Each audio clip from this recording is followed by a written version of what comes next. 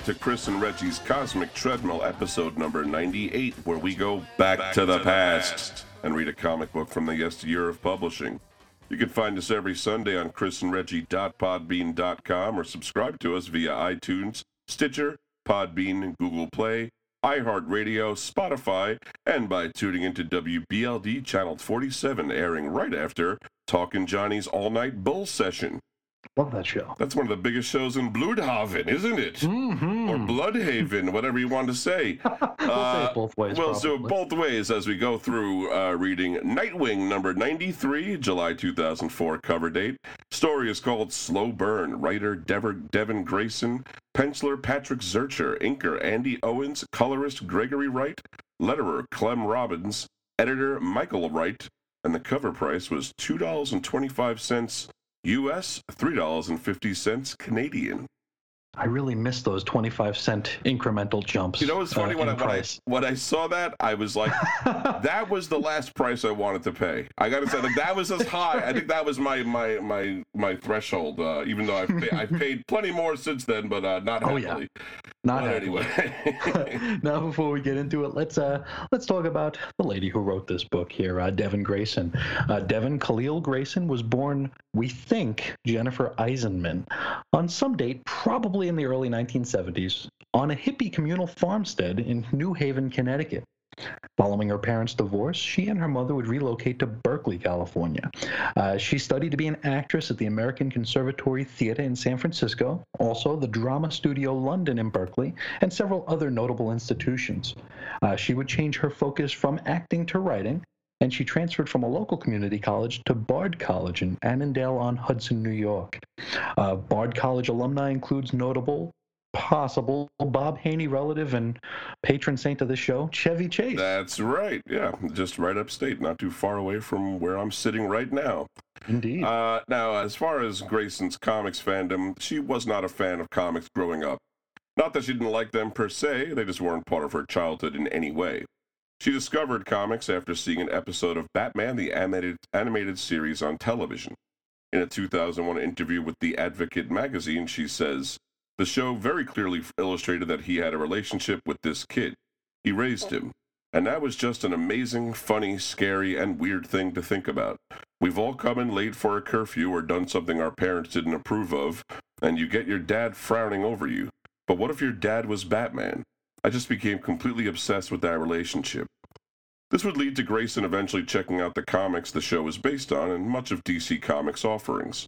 In a 2007 piece for Comic Book Resources, she shared, "I left the store that day with The Dark Knight Returns, a handful of Teen Titans, not in order, an old Batman archive from the 50s, The Killing Joke, Watchmen, a bunch of Sandmans, and Scott McCloud's Understanding Comics." Quite a primer bundle right there. It is, right?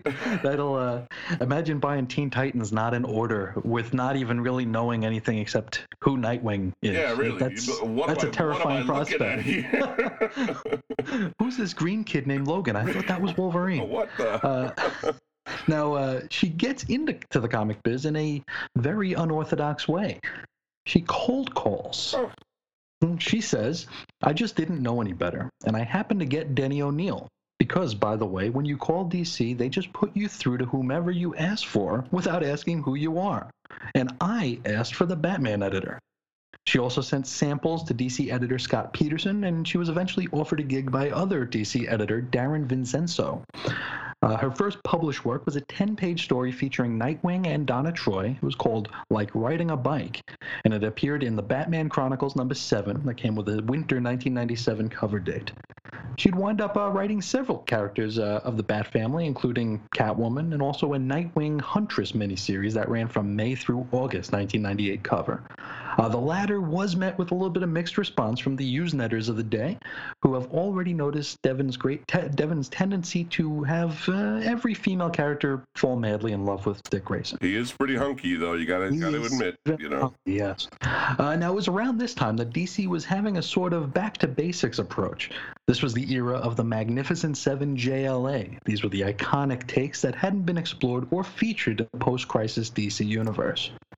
Yeah, and another franchise that was in dire need of an iconic take was the Titans. In 1996, New Titans had petered out, ending the 130-issue run almost in an almost unrecognizable state than when it started. Also in 1996, Teen Titans Volume 2 was launched, and it was a book on which writer-artist Dan Jurgens was allegedly under orders not to use any Titans characters on his team. He snuck Lilith Clay on the team under a hood using the codename Omen. Cover dated December 1999, DC decided to sprinkle some JLA dust on the failing franchise when they launched the 3-issue JLA Titans: The Technis Imperative miniseries.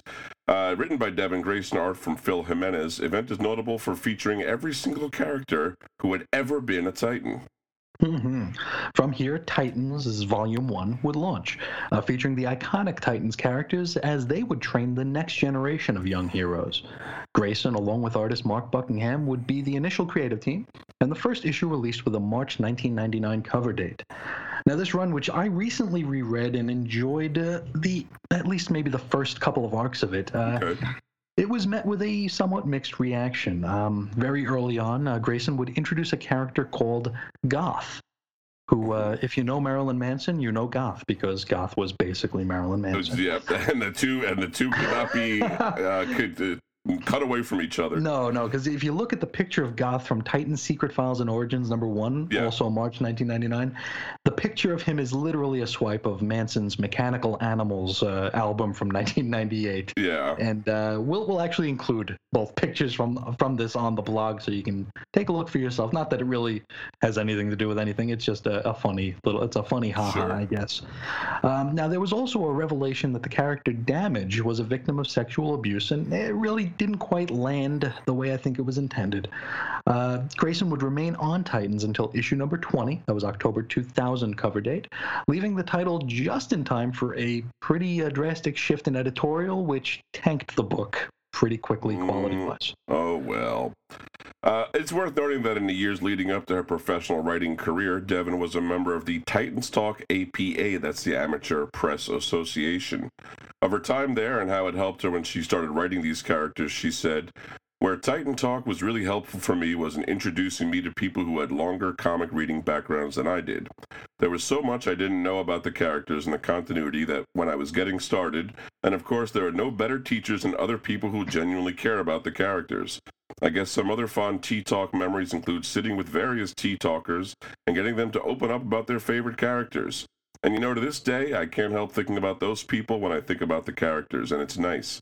It gives me something to work towards. Would Leah like this Tempest moment? Would Laurie approve of this Donna scene? What would Charles think about Flash acting this way? Will Tim laugh at this Roy joke? Can I get a Panther cameo in for Bonnie?"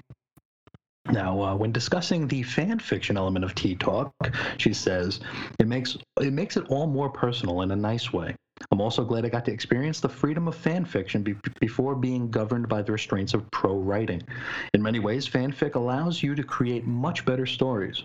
But I'll be straight with you. Despite the success of so many T-Talk alums, announcing that you're part of an APA is no way to impress editors at Marvel or DC. In some ways, they're really pretty down on that kind of fandom. I had actually already long since quit T-Talk by the time I got my first professional assignment, but knowing that I had been in my past, my editors gave me a big lecture about not reading or participating in APAs anymore. In addition to their prejudices about APAs, there's a logistical legal concern that reading fanfic could lead to lawsuits if a freelancer accidentally, or otherwise, picked up a story element from an unpublished work and used it in a professional script. She continued, "We're actually asked by the legal department to return all amateur stories and proposals unread with a big CC note to the legal department stating that we did so. This is the same rule that makes it illegal, yes, illegal for an editor to read an unsolicited script. Do not, I repeat, do not send script samples with your proposals until an editor asks for one. If you do, they'll have to throw the whole thing away. There are individual editors who are friendly to the concept of and people involved with APAs and fan fiction, but the official company policy at DC is to keep it utterly separate from the professional realm, so keep that in mind if you're trying to break in. And we will touch on Grayson's fan fiction later in the episode, but that policy is still in place for DC, Marvel, and I think every creative company that they basically can't do it. They can't just take unsolicited stuff. Certainly, certainly. Now, during this time, Grayson was also part of the creative team for DC's ambitious Batman No Man's Land event that took up most of 1999. No Man's Land featured a post-earthquake Gotham City that had been evacuated and pretty much abandoned by the United States government. Those who remained would live in a lawless wreck that was left of Gotham City. And that's almost definitely a cosmic treadmill or a Weird Comics history in the making, so we won't go too deep in that right now. This is one of my favorite Batman story it's arcs. It's really excellent, yeah. It's actually the one that kind of drew me back into buying comics more regularly when I had taken my little 90s break. But also in 1999, Grayson wrote a Black Widow 3-issue limited series featuring art from J.G. Jones for the still new Marvel Knights imprint. The miniseries featured a different Black Widow, Yelena Belova, something that many Usenetters at the time attributed to the fact that Grayson likely hadn't the foggiest idea who Natasha Romanoff was. Yeah, the Usenetters of the time weren't too welcoming. Well, maybe a choice few. A few of them would certainly warrant, yeah. Now, Batman Gotham Knights #1, cover dated March 2000, marked the first time a Batman ongoing series would launch with a female writer. And trying to jog our memories here, it might still be the only book with that distinction if we limit the Bat launches to the ones having Batman in the title. I couldn't think of any offhand. I could think of like Batgirl, Batwoman. Sure. I could think of those, but none with just Batman in the title. And this is a pretty big deal considering this was from an age before every year we had relaunches. That's not true, yeah. You're not launching books constantly like you are now. I think the previous Batman ongoing launch would have been 1992's Batman Shadow of the Bat, and I think the next would be all the way to the Morrison time where he did Batman and Robin. So, I mean, this is... Was Shadow was after Legend of the Dark Knight, right? Yeah, Legend of the Dark Knight was like in the late 80s. That was notable for like being the first one outside of Batman and Detective and Batman Family, I believe, yeah. So in 2001, Grayson would write the three-issue prestige format Vertigo series User, which took a look at what we now know as MMORPGs, massively multiplayer online role-playing games, of which Devin was an avid player, and they would have been new then. In case you don't know, these are games like Sword of Avalon, World of Warcraft. I'm sure there are 100 more I've never heard of. At least, yes. Now, also in 2001, she would do some Marvel work. She wrote X-Men Evolution, which was based on the animated series, and also Ghost Rider, The Hammer Lane, that was under the Marvel Knights imprint. That 2001 Advocate piece we read earlier refers to Grayson as having been a, quote, backseat Betty during her youth. Don't go to Urban Dictionary for the definition. We're pretty sure they just mean that she rode on the back of plenty of motorcycles. Yeah, it doesn't mean what you might think of it. Yeah. Now, Grayson says of Ghost Rider, she says, I knew him from tattoos and the back of motorcycle jackets. I had no idea he was a comic book character. In 2002, Grayson would finally have the opportunity to be the ongoing chronicler of Dick Grayson's adventures, replacing Chuck Dixon. Her first issue was Nightwing number 71, cover dated September 2002. Now, as for that Grayson name, though born, we think, Jennifer Eisenman, Devin had her name legally changed to Devin Khalil Grayson in her early 20s. During an August 9, 2004 interview with AlvarosComicBoards.com, she was asked if Grayson was just a pen name, and she responded with, "It isn't true. Devin Khalil Grayson is my real and legal name. It's what's on my driver's license, passport, social security, etc. I've never written under a pseudonym. I was born with a different name, but had it legally changed in my early 20s, well before I was working in comics or even thinking about such, in response to sexual abuse in my childhood that made me feel like I needed to distance myself from my past a little bit psychologically. I told this to Wizard magazine when they interviewed me for the very first time something like 7 years ago, and said they could run that part of the story as long as they were willing to include some phone numbers for national sexual abuse hotlines. But they didn't want the piece to be a downer. I guess someone got the rumor into circulation without the context, and that actually has been a little painful for me, just since the whole idea was to move on from that part of my life, and now I get constantly asked about it. Believe me, if I'd known I'd be writing Bat books someday, I would have picked a different last name." That reply has been, and probably is still, rather hotly contested whenever the subject comes up, but we don't feel like that's our business anyway. That's right. She changed her name, her reasons are her own, and that is all there is to be said about that. That's a fact. Now let's hop across the table to Patrick Zurcher. He was born August 29th, 1963 in Dayton, Ohio. Seems like Patch keeps to himself, so there really isn't all that much to report. Early in his career, his art would appear in the superhero-themed tabletop role-playing game, including Villains and Vigilantes, Champions, among a few others. He would provide inks to the Villains and Vigilantes comic book series that came from Eclipse Comics. First issue had a December 1986 cover date. For the next decade or so, Zurcher would do various projects for Blackthorn, Caliber, and had a relatively lengthy stint on Green Hornet from Now Comics. In 1993, he did some fill-ins for DC Comics on Justice League Quarterly number 10, that's had a spring 1993 cover date, as well as 2 issues of Dark Stars, this is issues 8 and 9, April and May 1993. His first Marvel work was New Warriors number 55. That was January 1995 cover date, and he'd remain on the title until its cancellation at number 75 in September 1996 cover date. Since New Warriors was in the Spider-Man office, this was during the days of the multiple editors-in-chiefs at Marvel Comics. We talked about that, I believe, in the Clone Wars episode. I think so, yeah. He would also do some Spidey work while he was hanging around.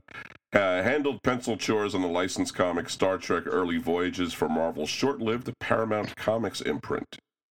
Zurcher would succeed Mark Bagley on the Thunderbolts title. His first T-Bolts work was issue 45, December 2000 cover date, and he would take over full-time with issue 51, June 2001 cover date.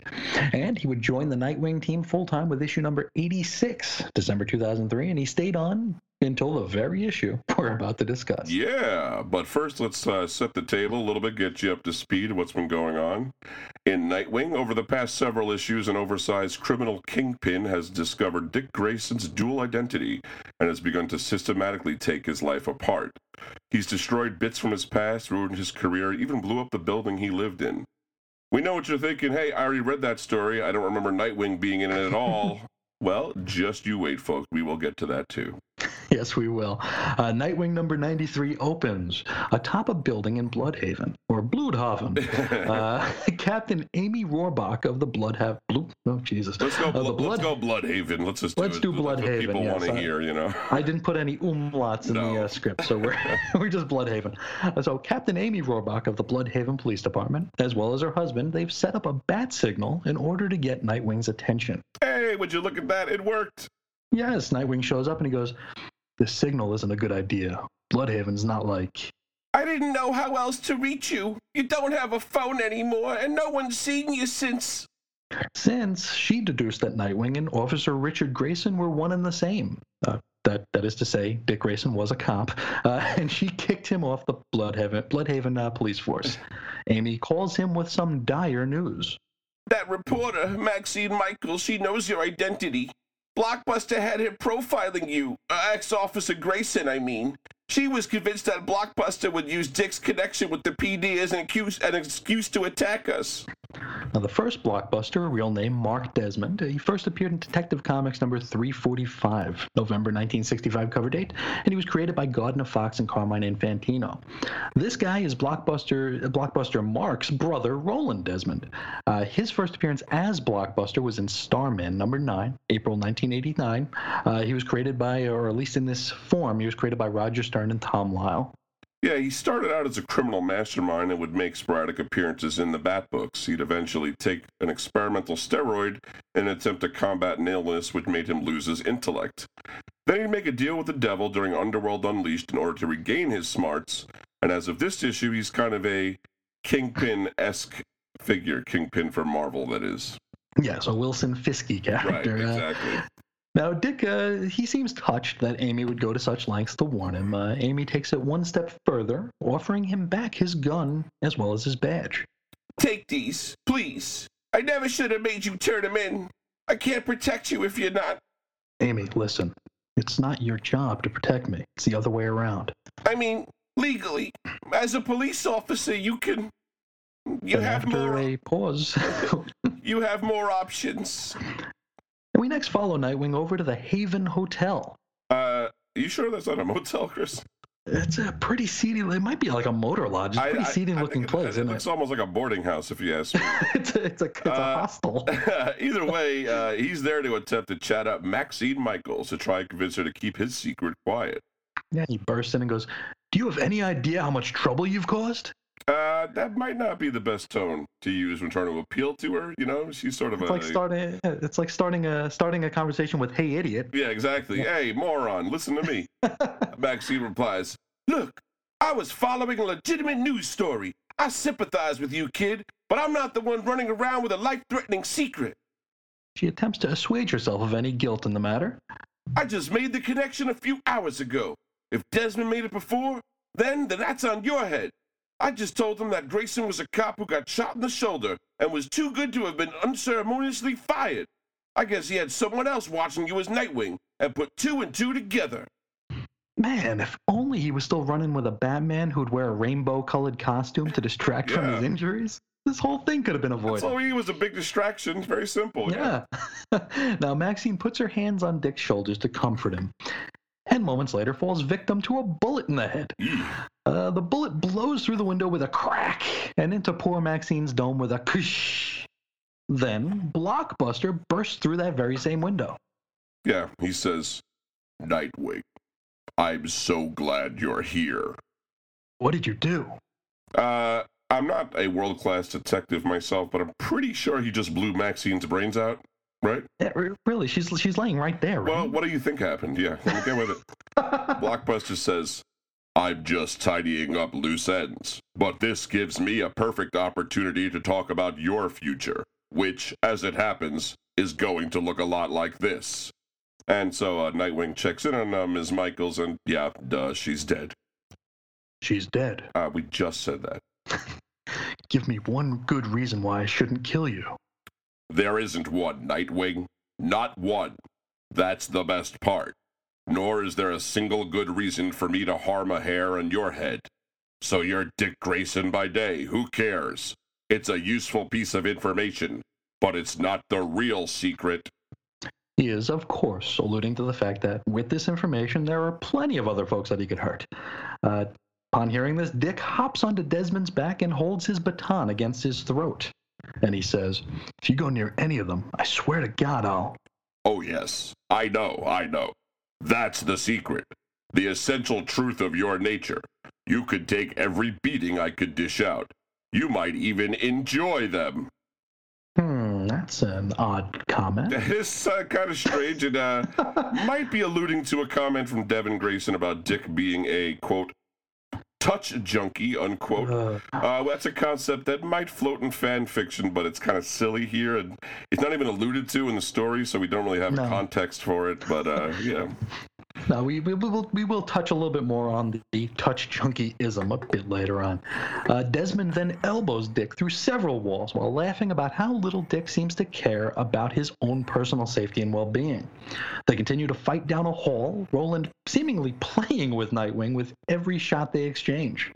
With Nightwing punching Blockbuster with a whook. "I'll take out the people you care about. Hell, even strangers you stand next to on the street." Dick lands a kick with a fuck. "You won't be able to shake someone's hand without marking them for death." Another kick from Dick. Whack! "Do you like being alone, Dick?" The fight continues into a stairwell where Nightwing goes, "Shut up, Raleigh. Just shut up." With a crash, Nightwing punches Desmond into the stairwell and he falls about a story. Nice of him to call him Raleigh as he does so. That's very familiar, very nice. It's friendly, yeah. It's very keeping it casual, being folksy from old Dick there.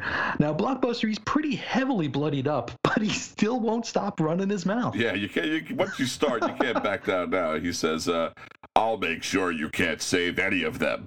I'll make sure you relive over and over your failure to save my mother." Now, Blockbuster's mother, Joyce Desmond, died sometime around issue 50 of this series, and it's something that Blockbuster clearly blames Nightwing for. She had a heart attack while being in a car accident, which only occurred because of a fight between Nightwing and another baddie.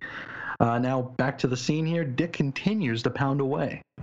"Which has now become your failure to save your relationship, your circus, the residents of your building, Ms. Michaels." Then, from off-panel, "Get out of the way, Nightwing. This is Tarantula, the second female tarantula. She is climbing up the stairwell, and she has her pistol fixed on Blockbuster's oversized dome. She tells Dick to step aside so she can, take care of things. A suggestion that Raleigh thinks is outrageously humorous. Don't you see, you stupid girl? This very moment he's thinking of how to save me from you. Even my life is more important to him than his own. With Nightwing holding him by the collar, arm cocked back, ready to throw another punch, Roland continues. And that's how I'll take him apart. Loved one by loved one. Innocent by innocent. It will never stop. Nightwing's thought caption reads, he's right. It's never going to stop. It's never gonna stop. I can keep this up forever. It's never gonna stop. Every loved one, every stranger. Every mistake I make, every life I risk, it's never gonna stop. Never gonna stop. Never. Then Nightwing releases his grip on Desmond and steps away. Stop it. Stop. Tarantula then blows Desmond's brains out. And looks like Nightwing allowed it to happen at the very least, I would say. It wasn't an accessory to it, but that's for the police and the lawyers to figure out. Yes. Dick looks at his bloodied hands. Maybe that's an allusion to the death he just allowed to occur. I have a feeling it surely is. And dazedly walks up the stairwell, eventually reaching the roof of the hotel, where he finally collapses. So sorry, Bruce. I'm so sorry. I failed you. And he doesn't realize that Tarantula has followed him up to the roof. She says, "Don't talk to yourself, querido. Talk to me." And querido means dear. Nightwing looks at Tarantula with a blank expression. I failed you. Utterly. Catalina, I'm so sorry. Tarantula puts a finger up to Dick's mouth and says, "Shh." Now, it's worth mentioning that Dick had taken this tarantula on as something of a mentee. He's been trying to show her the ropes and keep her from being too psychotic. Yeah, exactly, and keep her from being murderous and stuff. Tarantula then, gently pushes Dick down to the ground. It would appear that there might have been some toxin on her finger she just held against his lips. Don't touch me. Everything's all right, baby. It's okay. Poisonous. Numb. I killed him. We killed. I killed him. Now hush. Tarantula then mounts Nightwing. Mm-hmm. Yeah. And he says, "No, you're my responsibility. It's my fault. My fault." Quiet, mi amor. Callado. And callado means quiet. So she's doing that thing where she says the same things in two languages. It's very instructive. That's right. So this is almost like a primer on learning Spanish. It is. Yeah. Now, Tarantula then proceeds to grind on Dick's... Yeah. That's good. That's right. We're free now. Alive, querido. Yes, you and me. You can't hurt us anymore, baby. It's over. It's all over. What is there to be afraid of now? Nightwing thinks to himself, it's never going to stop. Never going to stop. Never. Please, for all of our sakes, please do stop. Do stop. That really... that's quite a scene. That's quite a scene in a mainstream comic book, right?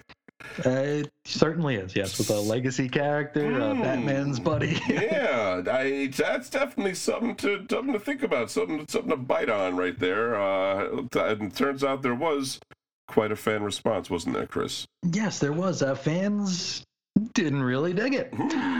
But we're going to start with some comparisons made before we get into the really dicey stuff here. We alluded to it earlier, but clearly Daredevil Born Again is one of those things that springs to mind when you look at the story that led up to this issue and part of the issue itself. Born Again ran from Daredevil number 227 to 233, February through August 1986 from Marvel, written by Frank Miller with art by David Mazzucchelli.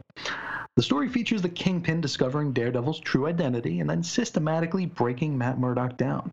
Yeah, and then since here, Blockbusters are very much in his Wilson Fisk mode. By this point, he's torched Haley's Circus, blown up Dick's apartment building, killing nearly everyone inside, and almost blew up the Bloodhaven police station. It's kind of easy to see why folks drew this comparison, Also visually, like you say, it looks a lot like a little Kingpin-ish guy. Usenet sprung into full-blown arguments over this, as many people believe that Grayson, not growing up in comics, never actually read Born Again, which is a pretty silly argument because it's not hard to read at any point. It's one of the dumbest arguments you can come up with. You can read it. I read it like a few years ago myself. I just reread it for fun. So now it's worth noting that even the cover to Daredevil 227, February 1986, it's not exactly the same, but it's also not totally dissimilar to the cover of the book we just read.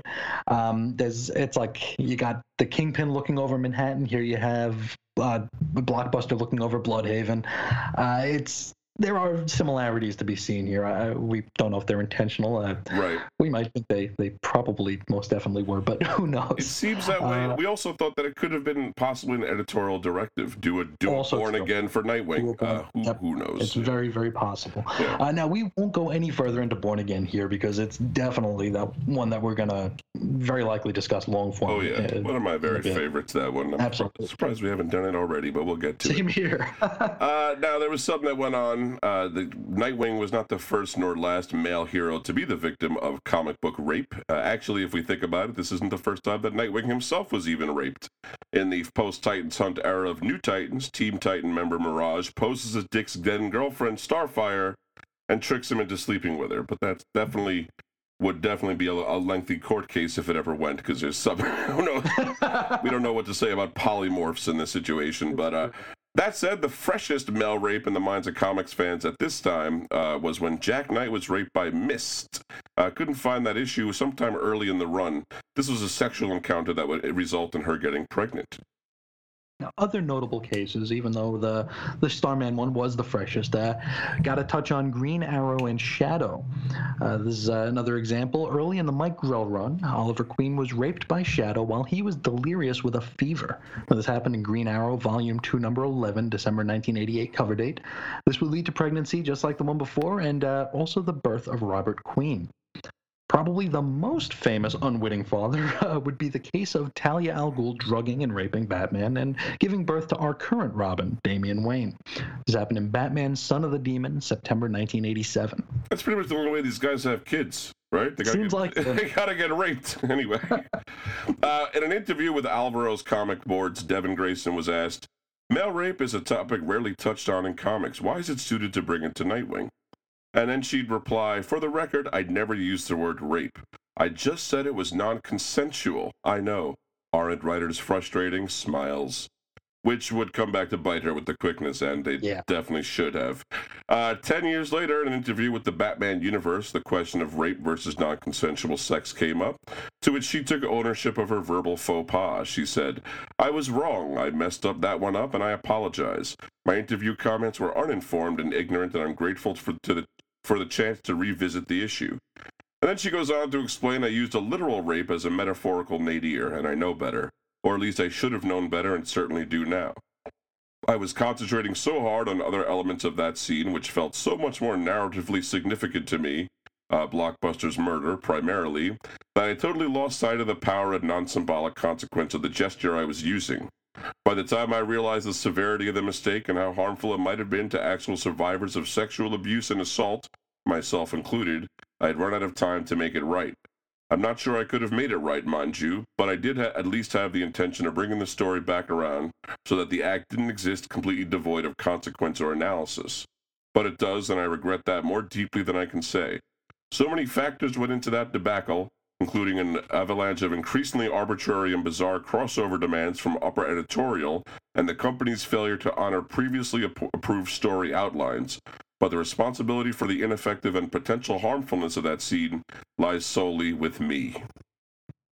And I think that's kind of big of her because we talked about this a little off the air. We talked about editorial directives. Yes. And, part of me thinks that editorial said, "Don't call this rape." I mean, I'm speaking completely out of turn here, but it feels like an editorial, especially at the time, would maybe say, "Don't call it that."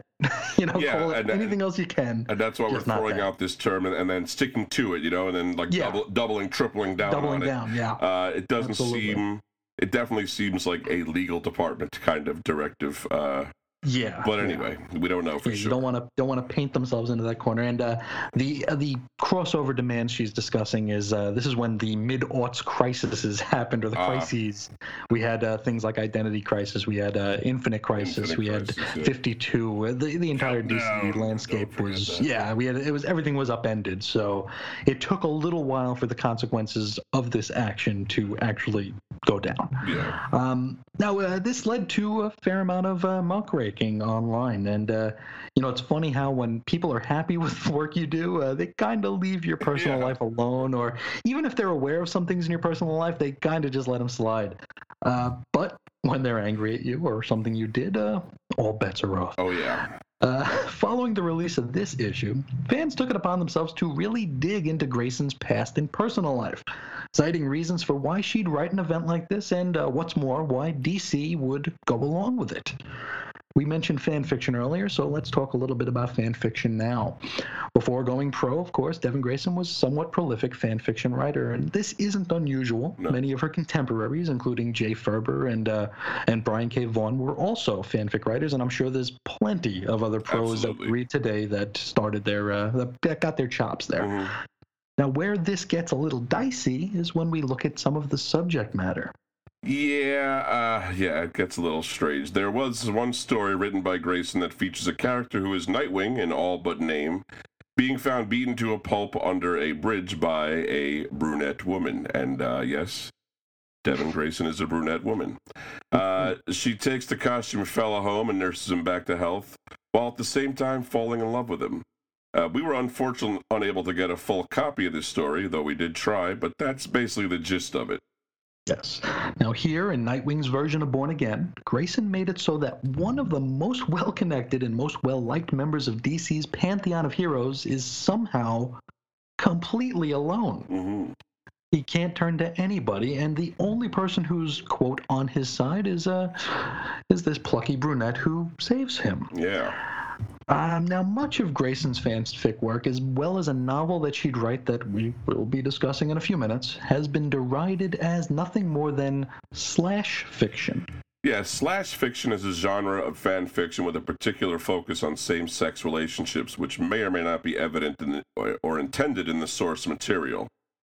We sometimes call that shipping these days, right? That's many believe the term was coined in early Star Trek fan fiction circles, which featured Kirk/Spock stories, often written by female fans. In fact, they would even denote them as K/S stories to indicate a Kirk-Spock romance. Now, another criticism concerns the use of a Mary Sue character. A Mary Sue, for those unaware, is an idealized character inserted into a story, often as an author insert or to facilitate author wish fulfillment. This is another term with its origins in the Star Trek fandom community. A story called A Trekkie's Tale, written by Paula Smith in 1973, appeared in fanzine Menagerie #2. This was a parody story that featured Lieutenant Mary Sue. She was the youngest lieutenant in the fleet, only 15 and a half years old.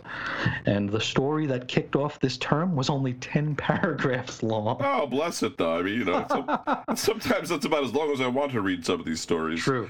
Menagerie editors, and we assume the readers, hated this type of character, which we assume was popping up a lot in Trek fanfics, prompting the parody to begin with.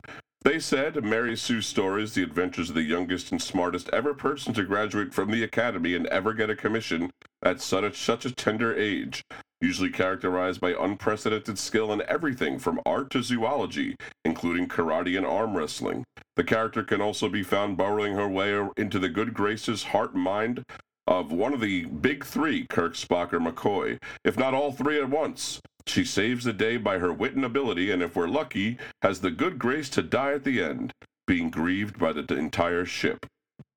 Now, when asked about whether or not Tarantula was a Mary Sue for Grayson by the Batman universe, she responded with, "For the record, I never wanted to be romantically involved with Dick Grayson. Like many of the readers following his exploits, I wanted to be him, not do him." However, in a 2015 article from ComicsAlliance.com, which was focused on Nightwing's, quote, hotness, Grayson would say the following. She says, if you want me to admit that I almost certainly would never have read, much less written comics, if not for becoming infatuated with Nightwing, I'll do so willingly. When we talk about attracting females to mainstream superhero comics, one of the components of that should be literal attraction. It's astonishing to me that sexy male superheroes aren't marketed as aggressively as sexy male vampires or sexy male boy bands. There's obviously tons of money to be made there. There is no one on the planet that will devote more energy, social media advocacy, and money to a favored cause than a smitten teenage girl. She'd also blame fan culture for the overuse of the term Mary Sue to describe any female character that a female creator introduces, which might be a valid complaint a lot of the time. Yeah. She also name drops Marv Wolfman and cites his introduction of Terry Long as a love interest for Donna Troy as a male Mary Sue, which is arguable. It is. For more on the life and times of Terry Long, check out episode number 72 of The Cosmic Treadmill. That's from January 7th, 2018. It's in the archives at weirdcomicshistory.blogspot.com. Yes, now another thing that the Muckrakers dug up here, early on in her career, comic industry veteran and at the time member of DC editorial, Mark Waid was Devin Grayson's live-in boyfriend. We didn't really dig into dates to know what happened when and how. Really, it's not much of our business. But at the same time, it's difficult to admit this kind of thing. I think it's kind of irresponsible to leave this out when discussing the life and time of a creator. And also the perceived hows and whys certain stories were able to be told and why some were not. So yeah. It's kind of hinky, but we're just going to leave it at that. Well, I mean, it wasn't really a secret. Devin mentioned it casually in Wizard Magazine interview, issue number 88, December 1998 cover date, but didn't get much online play outside the harder core Usenet corners until after the release of this issue of Nightwing that we read today. Her relationship with Waid was often fairly or not cited as the reason she was given her break in the biz. We don't really have anything more to say on the matter. We don't know, obviously, what they, that's a lot of conjecture, a lot of assumptions you can make. It's irresponsible to leave it out of the conversation. We know they were living together. That's the fact. So there it is. Now, more with Grayson here. She remained on Nightwing until issue 117, April 2006 cover date. She only missed issues 101 through 106, which ran March through June 2005, and those were written by a returning Chuck Dixon. They were a Nightwing Year 1 story. From 2006 until 2009, we find no writing credits, and only a single credit for the year 2009 and one for 2010. And really, not a whole lot more after that. Until very recently, though, Devin is currently writing Marvel Rising, which is focused on the next generation of Marvel heroes. More on her from her website. She currently lives in Northern California with her husband, stepson, cat, and hypoglycemic alert service dog, Cody. Grayson has insulin-dependent type 1 diabetes, and Cody is trained to alert her to severe drops in her blood glucose level. Which I thought was, by the way, awesome. Also, I've heard of such a thing. Yeah. I was almost like, I almost want to go into this, but this really doesn't have anything to do. But the fact that they can train dogs to sense that in people is amazing and unbelievable. Anyway, go on. I wanted to expand on that too, but I figured we'd go a little bit too far off the deep end. Probably, super cool. Now, she devotes her time to nonprofit work for causes ranging from GLBTQ rights to medical service dog training and T1 diabetes awareness. Yeah, she has a few awards and nominations. In 1999, 2000 Comics Buyer's Guide Award for Favorite Writer was nominated. In 1999, the Lulu Awards, the Kimberly A. Yale Award for Best New Talent, she won that one. And in 2001, she was nominated for the book User from Vertigo for the GLAAD Media Award for Outstanding Comic Book. Yes, and I believe User was recently reprinted by Image as a trade, so it shouldn't be too difficult to find. It's actually not too difficult to find in the Vertigo form either. It pops up all over the place. Now, we mentioned a novel that Ms. Grayson wrote, and it was called Inheritance. In June of 2006, Grand Central Publishing released Inheritance. It's actually called DC Universe: Inheritance. And this is a canon DC novel, and from the sounds of it, needs to be seen to be believed. Yeah, this really... Oh, boy. We'll read a few passages for you now. Yeah. On page 48, a scene featuring Nightwing, Green Arrow, and Arsenal. Begins with, "Dick," he barked, using the young man's civilian name. "Are you coming?"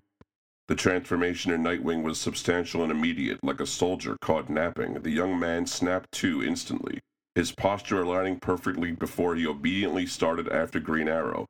Arsenal shook his head derisively, then caught Green Arrow's victorious wink. "How high?" he mouthed to his former guardian, mocking Nightwing's predictable response to his martial orders. "Works every time," Green Arrow mouthed back. Arsenal smiled, then dropped his eyes, suppressing the desire to add, "Not for me." Dick only responded that way to older men, and only if they were being deliberately unkind, or, in Batman's case, chronically impassive. Then on page 49, we have a conversation between Green Arrow and Aquaman. It goes, a few paces ahead, Aquaman had caught up with Green Arrow. "Your boy's looking good," he commented, both because it was true and because he was making an effort to honor the role he had assumed as Green Arrow's chief entertainment. "Yeah, he is, isn't he?" Ollie sounded pleased. "That kid's always been a looker. They all are. No wonder people like to speculate." Arthur frowned slightly as Ollie laughed. "I meant he looked healthy," Arthur clarified. "Oh yeah?" Ollie was undaunted. "I meant the superhero sidekick thing. How everyone assumes we're doing dirty things with these gorgeous kids in the..." Arthur used his most regally authoritative voice to cut his friend off. "I know what you meant. You never got that as much. Guess the whole breathing underwater thing is freaky enough. But bats? Man. Well, look at that kid. No wonder." Yikes! Oh, boy. I would have read this much of the actual novel, you know that, but here we are. While on the subject of Ollie's fascination with Dick Grayson, thanks for the shower. This is another excerpt. "Thanks for the shower." Nightwing frowned at Green Arrow, taking his boots off one at a time to shake the water out of them. "That wet hair thing really works for you, kid. You look like the cover of a romance novel." Oh. That sounds like something normal that a man would say. Green Arrow would say, right? Sure, that sounds like perfectly. I would be perfectly fine to hear that. I'd be like, well, shucks. On to page 62 of the same book. It reads, "Arsenal leaned forward to refill his glass from the tap, and Nightwing was just about to hop back over the counter to try and determine if anyone was still conscious when he felt a presence obliterate the space immediately behind him. Simultaneously, Roy's beer glass hit the rubber mat behind the bar with a soft thud. For just one fraction of a second, Nightwing closed his eyes and exhaled in time with a hot release of breath on the back of his neck, syncing his breathing to the presence behind him almost instinctively. Even after all these years, the strange feeling of protective danger that ran up the back of his spine when he unexpectedly found himself in his mentor's shadow thrilled and overwhelmed him. "What are you doing?" The voice was dark and thick, and the question, though spoken less than 2 centimeters from Nightwing's left ear, was directed at Green Arrow. The entire room fell silent as all eyes turned to Batman. Only Nightwing remained with his back to him. Batman was standing so close behind him that Nightwing couldn't turn around without bumping into him. Batwing had learned years ago that it was the only way to keep him still. Oh. Yucky. Yeah, I think we're going to need to use Green Arrow's shower here in a little Please, bit. yeah. Now, it was during Inheritance that Dick's touch junkie-ism was made canon, I guess. Maybe. Some quotes. Dick, on the other hand, was a tried-and-true romantic, and also, Roy had come to realize, a contact junkie. It gets worse. It reads, "It didn't seem to matter to Dick whether he was kissing someone or kicking them, as long as there was contact, and the only person or thing that could distract him when he was physically engaged was Batman. Roy had grappled with Dick on more than one occasion and never failed to be blown away by the intensity of it." A lot of choice words used there. You got that right. Oh, yeah. A little bit more Roy-Dick drama. Roy hated Nightwing for hungering for praise as desperately as he himself did. He hated Batman for being the cause of Nightwing's starvation. He hated himself for the tremor of envy that ran up the back of his neck at the sound of Ollie praising Dick. And he hated Ollie for wielding such a dangerous weapon. Okay, and then some Bruce Dick. It reads, "Without thinking, he threw himself across his mentor's back, clasping his arms around his throat and burying his face into the back of the man's warm neck. "I'm here," he said, holding him as tightly as he possibly could. His feet rose just off the ground as he clung to Bruce's neck. "I'm here, and you're not alone." Bruce turned and grabbed Dick in his arms, moving him like a tiny doll until he had pressed against his chest. Dick's small feet were in the mud again. He was standing on his tiptoes between Bruce's knees. Bruce cupped the back of his head with one large hand and pressed it against his massive shoulder. After a long moment, Bruce rose and took one of Dick's hands in his own. "Come on," he said. "It's cold out here. Let's get you inside." From that moment on, Dick understood the true nature of their partnership. I think we're starting to understand it too, aren't we, Chris? I was gonna say, I had no clue until. I'm learning a lot of things about their partnership here. And this, we want to remind you, this is not on a website. This is published. This is not book. fan fiction. This is a published novel. Yep. Dick also learns what it means to be a ward while on a flight to Japan. We're going to read from the book here. He says, his mind had seized onto a single word that seemed to hold his entire fate in its balance. And more than anything, he needed it explained to him. Needed to be sure he understood its definition. He thought back through the 218 passengers he had instinctively counted on his way to his seat while boarding, and remembered that one of them had been carrying a law book. He jumped out of his aisle seat and headed for the 5'11", 165-pound, brown-haired and hazel-eyed Caucasian male in 18B. Don't know why all those identifiers needed to be there. I guess is that he's got that amazing, memory or whatever. Yeah, yes, his very photographic, observational or whatever. Yes. We're going to continue. Excuse me, sir. I'm sorry to bother you, but are you, by any chance, a lawyer? The man blinked up at the unusually handsome teenager frowning down at him and patted the empty aisle seat next to him. Yes. I practice contract law for Madison and Bryn in Gotham. He stuck out a hand, which Dick accepted and shook. Peter Bustanti. I'm Dick. What can I help you with, Dick? Peter still looked somewhat startled, but Dick was too preoccupied to notice. He rarely took note of the impact his charisma and intensity had on the people around him. Continues, can you explain the term ward to me, like what it means to be someone's ward? Peter loosened his collar slightly as he answered, as in, ward of the state? Dick shook his head. No, like someone was specifically, like you're a ward of a particular person. Peter swallowed, squared his shoulders, and got his professional poker face back on.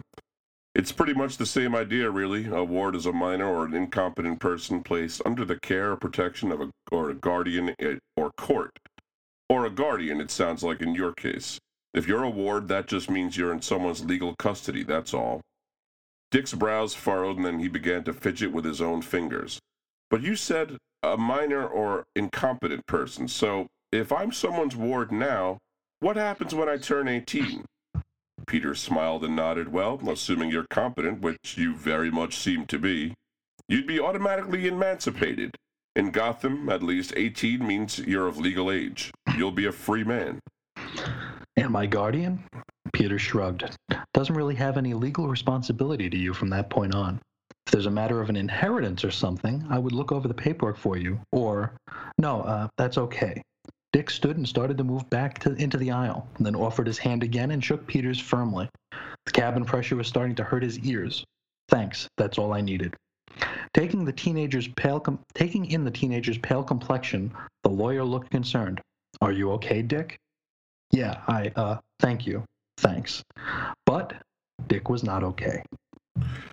All righty then. I don't know. I mean, we could definitely, give our comment on some of the content there, but doesn't seem like a great novel. That's all I'm going to say right now. Doesn't seem like a great novel that I want to read. But that pretty much wraps us up for Devin Grayson for now. Kind of finish talking about that and go to someone much less controversial, Patch Zurcher.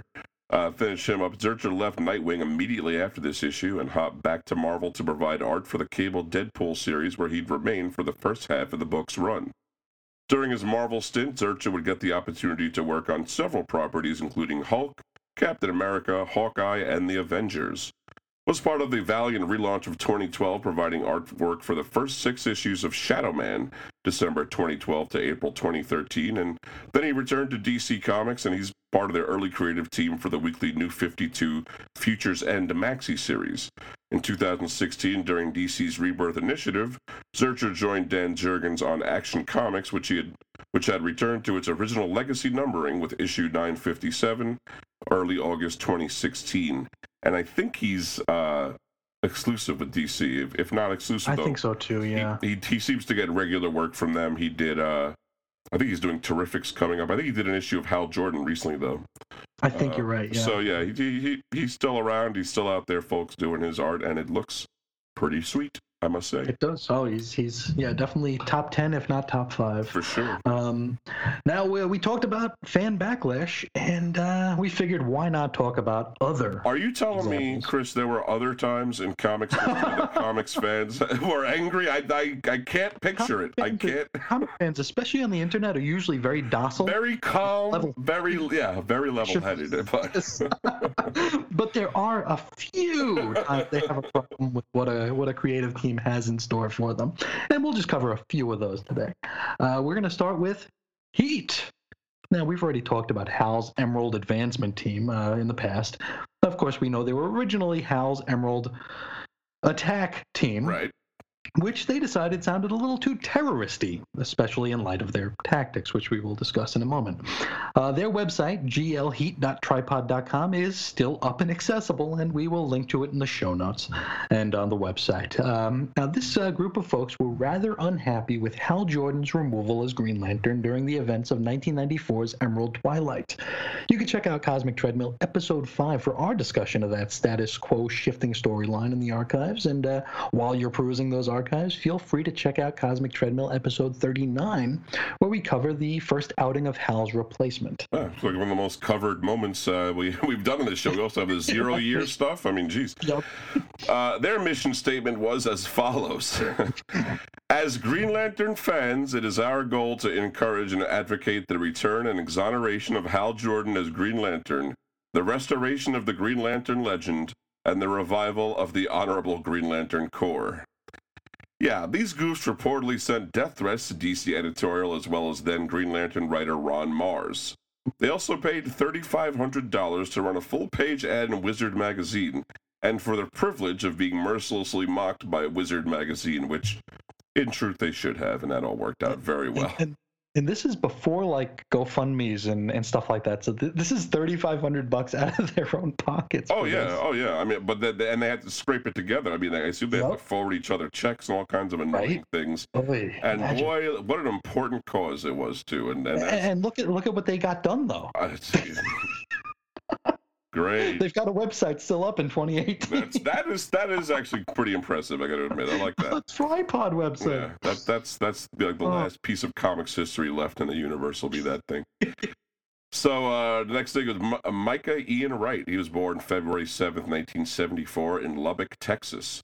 After working in animation, Wright entered the comics field in March of 2002, working for Wildstorm. During the lead-up to the Iraq War, he published several remixed propaganda posters in an anti-war protest book, You Back the Attack, We'll Bomb Who We Want. And he received a fair amount of backlash, including, according to him, death threats. It's always comes down to death threats, which really are easy to make. It's the carrying through with the threat is the hard part. But at which time, in order maybe to validate his opinion, he claimed to have served as an Army Ranger during the 1989 invasion of Panama. You know, when he was 15 years old. Yeah, why not? Washington Post gossip columnist Richard Leiby extolled the virtues of the remix posters, at which time he, Leiby, was contacted by several legit Army Rangers who had a sneaking suspicion that Wright was, full of it. This led to Leiby investigating Wright's claims and eventually writing an expose.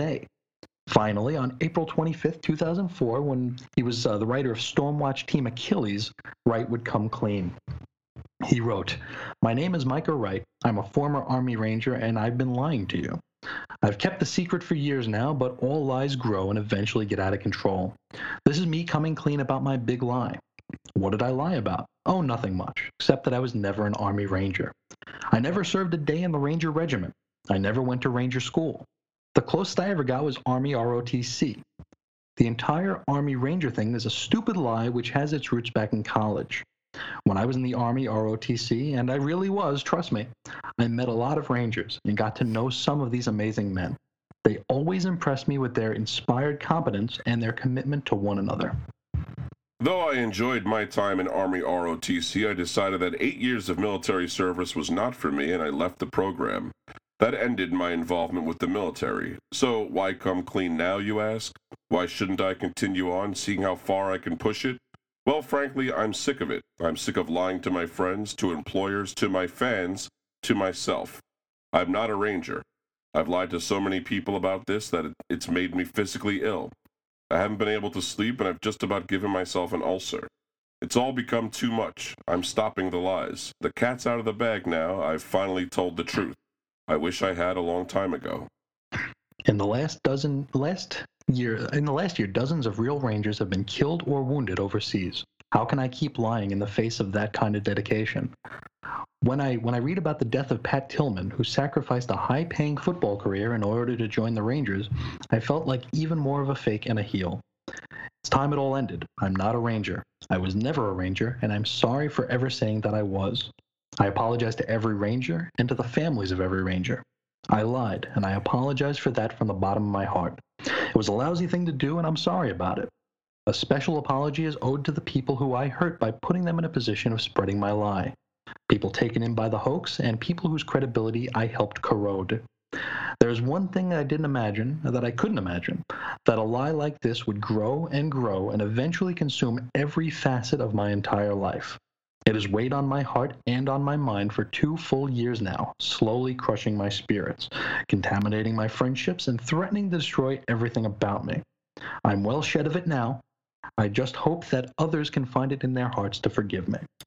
And it is kind of weird he starts this whole thing by saying, my name is Micah Wright, I'm an Army Ranger. And I'm an Army Ranger. And then the next thing is, I'm not, just don't open with that. Fans and fellow pros came out to call Wright out on his long-lived lie, including Kurt Busiek, who, on Wright's own forum, wrote the following. A suggestion, Micah, stop defending yourself. It only makes it worse. You've already confessed to being a liar after years of insisting that you were telling the truth. Every time you insist that people take your word for something now, whether it's that you got death threats so they shouldn't judge you, or that you came forward first and the post is therefore lying, or that all your friends told you to post self-serving shit about how big media should have checked up on you, all you're doing is making another claim with no credibility behind it. Could be so, could be no, but you have no standing to say, trust me, it happened the way I said it did. You burned that platform yourself and got attention and money in the process.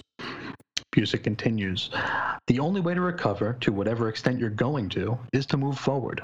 Not make more unverifiable claims, but buckle down and do good work. Whatever hole you're in, deal with it. You dug it. It's your hole. Do enough good work and people will start to judge you on that. Do it long enough and it'll outweigh this. Don't get huffy about the criticism and bitch about how people are being unfair to you. You lied to them. You admitted it. Stand up and take the reaction your statements have brought on you and move forward. And he continues, if you feel you took a few unfair lumps in the process, too bad. Think about the people who you called liars and haters. Think about Carlos Danda and suddenly having devoted months of his life to a tainted project. Think about the folks at Oni dealing with having a big stack of inventory they thought your name would help but will now actually hurt. Think about how fair that is, and quit bitching that you don't like the criticism. And while the Iraq War was and still is a divisive subject among the American public, comic fan and otherwise, lying about combat service to avoid criticism seemed like one thing everyone could agree was pretty icky. DC even canceled his pending and already partially in the can Vigilante miniseries.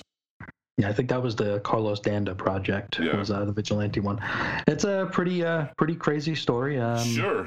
It reminds me of like the, what's his name, George Costanza lying about the house out in Montauk, just like, let's get nuts, let's keep going, Sloopy and Slippery Pete. Right. Or Prickly Pete, yes. Right. And it's, the war is very divisive, even to this day. I'm sure if you hashtagged Iraq War on Twitter, you're going to get tons of commentary, both sides coming. So it's just not a good look for Mr. Wright there, and hasn't done a whole lot in comics since. After being one of like the Wizard creators, like Wizard was touting him for a while. Yeah. Not so much after this. We're going to talk about another one. This is a lesser-known controversy, probably due to comic book resources going out of their way to purge any sign of it from the internet. It has to do with counting pages. Now, it's usually cited that this began with Astonishing X-Men Ghost Boxes #1 that had a cover date of December 2008. This was an early $3.99 comic from Marvel, notable for its only having 16 pages of story. So you're paying $4 for 16 pages. Yikes. Now, in the years that followed, Marvel and DC would up the prices on many of their books from $2.99 to $3.99. Early on, DC would attempt to add value by having backup features, which were okay, I guess. Marvel did just the opposite. In addition to raising prices, they actually lowered their page count from 22 pages of story to 18 to 20 pages of story. And fans online, this did not go on. They were counting. Yep. An intrepid Marvel fan started a thread on CBR's message boards to express concern over this trend and to begin tracking the page count on all Marvel's books. This was met with mixed reactions. Many fans were surprised that Marvel was cutting pages, while others were surprised that anybody would bother to count said pages. CBR circled the wagons with the quickness, and many a Marvel staffer visited the thread, not to explain the cut, but mock the man who started the thread. CBR began removing posts willy-nilly, which also removed a lot of the context of the discussion in an attempt to make Marvel look somewhat virtuous in the situation, and, of course, as typically, mock the concerned user base. Mm-hmm. The thread would eventually vanish, and CBR would slash and burn their forum altogether shortly thereafter. Yeah, like in 2012 or 11 or something like that. Yeah. But yeah, and it's this is we still get, I believe, 20 pages of story from both DC and Marvel for whatever you're paying. So take that as you like, folks. If you think that's fine, then then bully you're good. For you, yeah. I this is one of the things that really made me stop. I had long stopped being a Marvel zombie, but at this point, I really started moving over to DC more just because of the treatment you give to your customers. And right. That's something we can discuss for hours probably. But to come in and mock people for for feeling they didn't get their money's worth seems kind of. There's another way to handle it without even changing your policies, just being polite, being nicer about it and sending the kid a sticker or whatever. That's what they should have done, but whatever. It could have, because I'm going back to like the DC editorials of like 1972, I think it was, where they actually explained why prices were going up, and they had each of the group editors write a little something about what they're going to try to do to counterbalance the increase in price. And that's all it would have taken. It would have cost them nothing to just be like, sure. Hey, this is the way it is. But instead they're like, oh yeah, you're a nerd because you counted. It's like, well, I was just giving you $4 a month. I know. Why do that now? I'm merely a consumer at a retail point of purchase. But you know what it is, sure. Chris, is that person is not nearly as important as the person buying the wholesale. You know what I mean? So that's where the advertisement usually goes. So there it is. Now, another bit of fan backlash was because of the New 52. Oh. Yeah, go figure, right? Now, this initiative was announced on Memorial Day 2011. Many older fans were, at the very least, irritated that DC was about to flush the continuity. Some of them were irritated enough to plan a protest march that would occur during that summer's San Diego Comic-Con. A Facebook page popped up with the rallying cry of, "Are you utterly baffled, disappointed, and just angry to see how DC ruins your favorite characters' designs and wipes decades of comics history out of the mainstream universe? Well, you're not alone. And why not make some noise at the biggest pop culture event this year, where creators, artists, and writers appear in person? Show them how fans, the fans of the classic characters, the nevertheless slightly changing designs, and characters' history and personality really feel about it." And so DC responded to this by, sort of mocking the fans in the pages of their comics. This one might be worth a mock. I don't know, but on the last page of many August 2011 dated DC Comics, editorial would include an altered cover of Justice League of America number 28 from June 1964, which featured the League protesting to keep their superhero rights. Their signs altered to be more in line with the New 52 protest. So we have both versions at weirdcomicshistory.blogspot.com to look at, but to describe it, Aquaman's sign originally read, "Protect our super rights," now read, "Protect our superheroes." Flash carried a sign that originally read, "Earth unfair to organized superheroes." Now it read, "What do we want? Continuity. When do we want it? Now." Green Lantern and Wonder Woman's banner they were holding together, that read, "The JLA demands the right to work," initially, but now reads, or read, "The numbering stops here."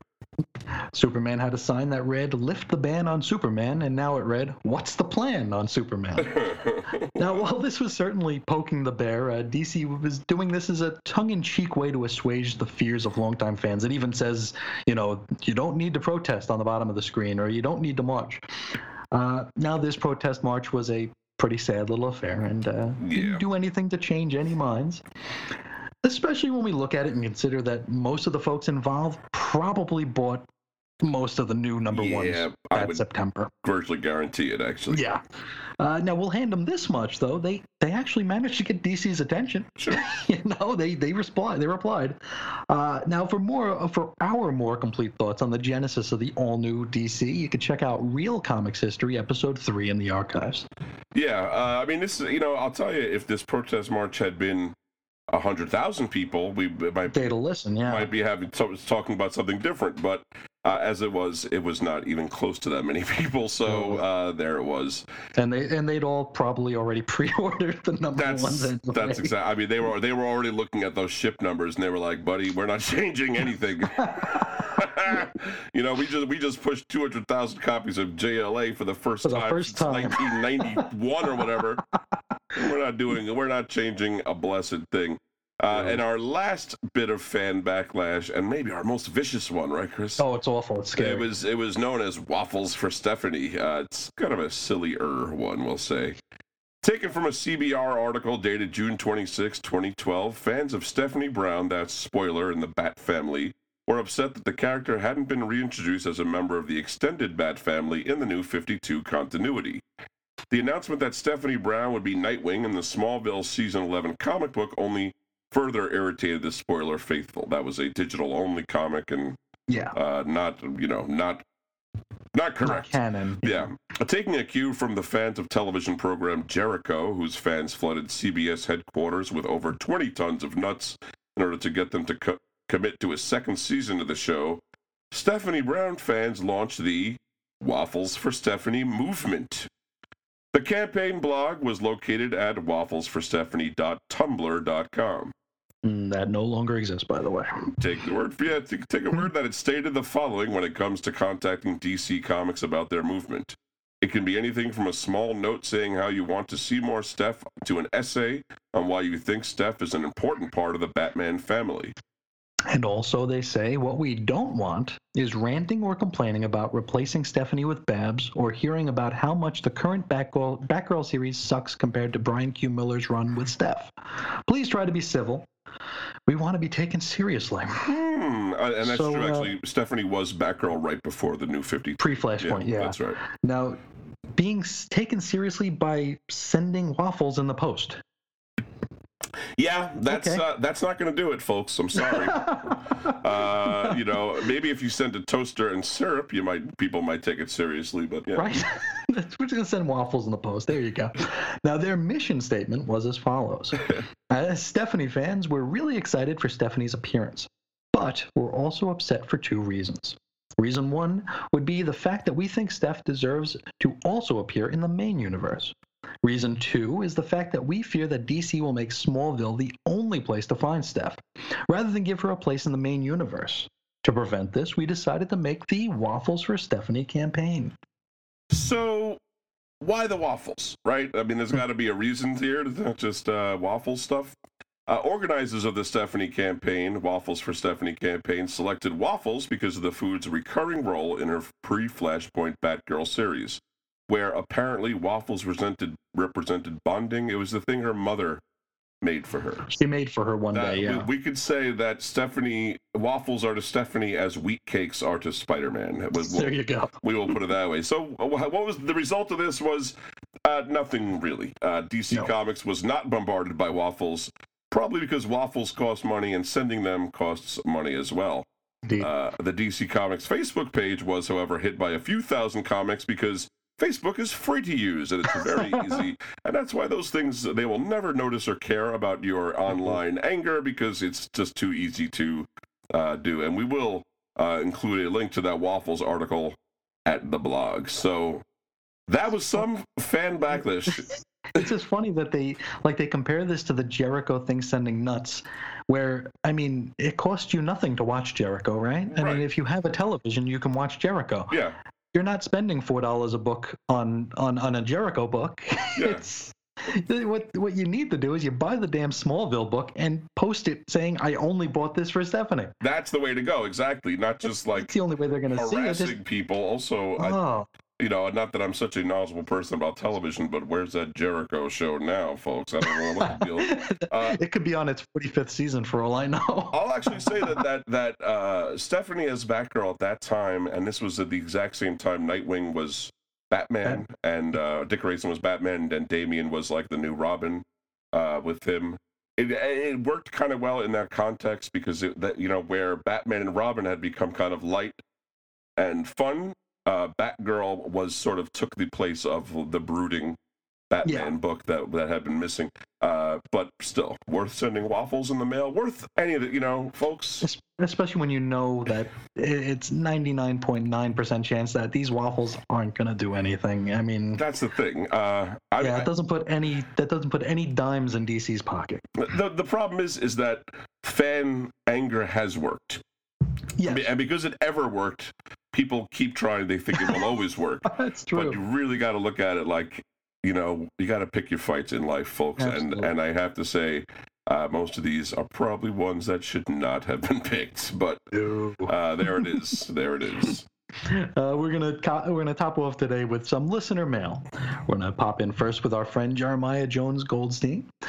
He wrote into us regarding Cosmic Treadmill episode 96. This is Creepy number 1. He says, I wanted to write to tell you how much I enjoyed the Creepy magazine episode. Over the years, Creepy and Eerie have become some of my favorite comics, and you both did a wonderful job discussing the magazines, the creators, and Warren Publishing. I also found the information about Myron Fass really interesting. Thanks for putting up the links in the show notes, too. He seems like a real kook. Yes, he does. I looked at a cover gallery for his horror comics, and while neat, they just don't compare to what Warren was publishing. Below is one of my favorite all-time covers to any comic or comic magazine. That was Frank Frazetta's cover to issue 11, and we'll put that in the on the blog. Yeah, you can take a look at what that is. It's a gorgeous cover, and there's no question about that. About Myron Fass's stuff being worse. It's comically bad. Jeremiah goes on and says, I also want to share one quick story. I have been a longtime fan of Dark Horse Comics, one of my favorites being Hellboy. Anyway, Dark Horse has published a lot of great horror comics over the years, and when they announced they were going to be collecting Creepy and then Eerie in high-quality volumes, as well as launching a new volume of the comic, I was all in. I have been interested in both for some time, but comic magazines are not the easiest items to collect. I decided I was going to collect these volumes and have not looked back. While the comic didn't make much more than a year in the hardbound, the hardbound volumes of Creepy and Eerie have been awesome. Yes, they are expensive, but in my opinion, they have been worth it. I know it is showing off a little, but I wanted to include a picture of part of my collection because I know that you both would appreciate it. Anyway, it was another quality episode, and I really got a lot out of it. Keep up the great work. I'll be listening. And thank you very much, Jeremiah. Yes. He is, by the way, at comics.blog and at BigOx37 on Twitter. And let me tell you, there have been times that I thought I would try to get all those Creepies and Eries, and money is one thing, space is another. I'll tell you, if you don't have, you better have empty rows, my friend, if you want to start getting those. You know what I have been getting, and Dark Horse puts these out too, and I think these are worthwhile if space and money is a consideration. They have like Best of Alex Toth in Creepy, Best of Bernie Wrightson. Okay. I believe they have a few volumes like that, and I wouldn't be surprised if they're eventually going to go through all of the major contributing artists. Sure. I don't think they have a Frazetta. That would be a big missing one, but there's a few. I think Wood might be in there.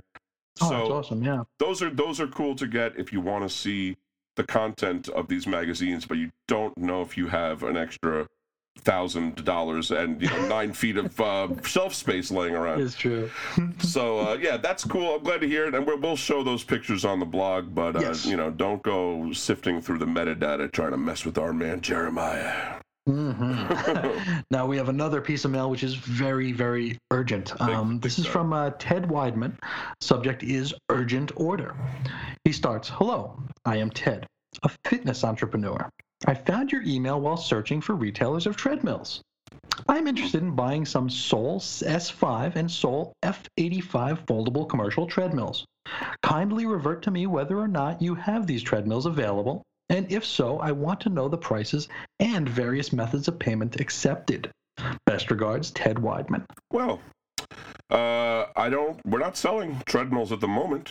I mean, we could monetize this thing by getting some treadmills. Yeah, especially if we get some of the cosmic variety. I'm sure we could really make quite a dollar Make here. some bank, yep. Yeah, I don't know if that's legal, but try to get some cosmic treadmills. But yeah, sorry, Ted, we do not sell any We hope you're treadmills. listening.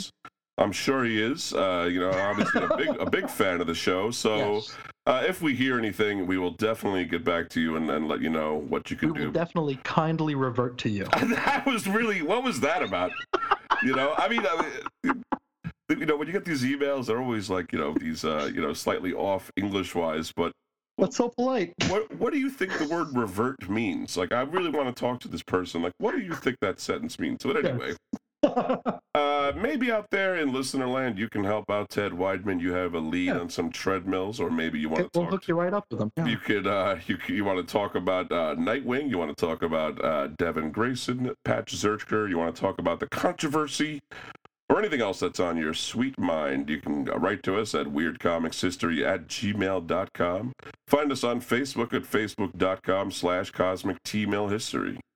Tumblr at cosmictmailhistory.tumblr.com. And we are at Cosmic T-Mail on Twitter, and I'm on Twitter at Reggie. I'm at Ace Comics. Find our weekly writings on DC Comics, current ones at WeirdScienceDCComics.com, and find Chris's personal writings on DC Comics of the recent and sometimes distant past. Chris is on InfiniteEarths.com. Chris is on InfiniteEarths.com. I say it again. Where he puts up a new review for a DC comic every single day of the week from any time in DC's history.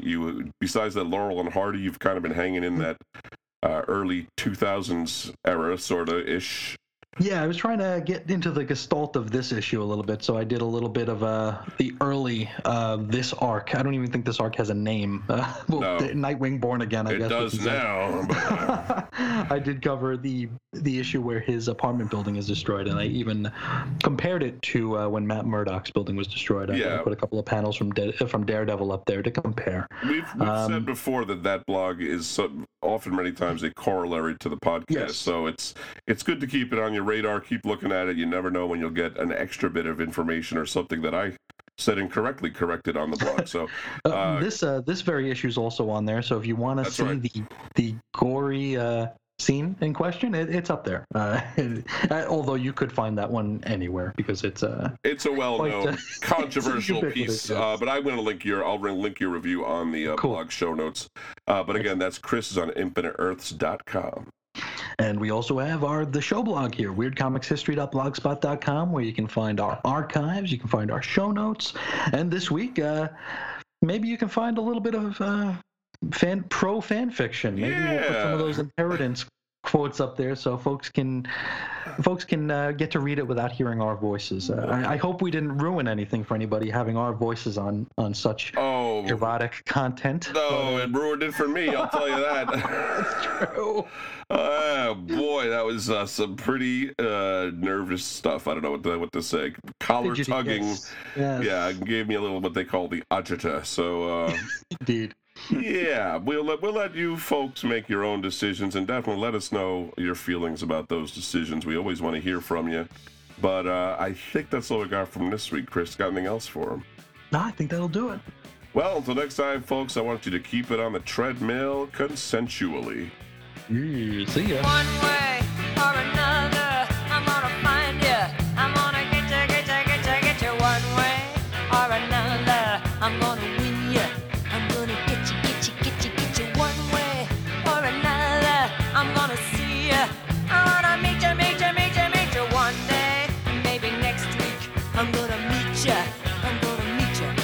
you.